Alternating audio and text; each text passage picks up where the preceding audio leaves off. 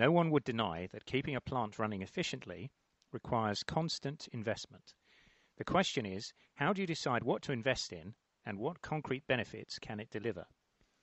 One man who knows better than most how to put the fizz into food and drink manufacturing is Steve Adams, Operations Director at Coca-Cola Sidcup. This is Rod Addy for food manufacture. So, Steve, what recent investment have you supervised at the Sidcup plant? So this year, 2011, is a record investment year for Sidcup site.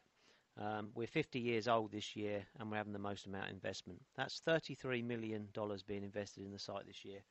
In a number of areas. The key area is the new can line, running at 2,000 cans a minute, and it's a £15.5 million investment.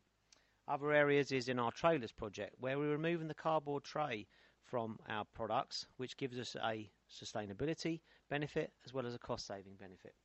But other areas we're investing in is in, for example, our education centre, a £750,000 investment in this state-of-art facility, where we'll bring through about 4,000 young people a year, demonstrating to them that manufacturing is a fantastic place to work. And finally, we're investing in distribution. So currently we can bring 120 vehicles through the day, and we're going to make a £500,000 investment to increase that to 150 vehicles today. So overall, a big year for investment. And how do you decide where to allocate the money you receive? Well, it's all part of a strategic plan that we put back together in 2009. So I think the key about investment is looking over the long term, not the short term.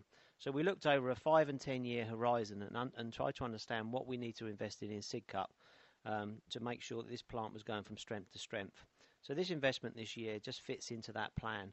So although we're executing this plan now, we've got our horizon set now on 2012 and beyond. And what benefits is this delivering to the business?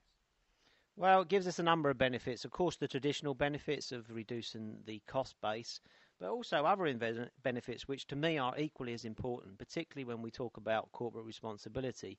And the two big areas for us are reducing our energy usage and reducing the amount of water that we use for our products. So these are key benefits as well. But also for me, it's about, when we look at the education centre, about giving something back to our local community.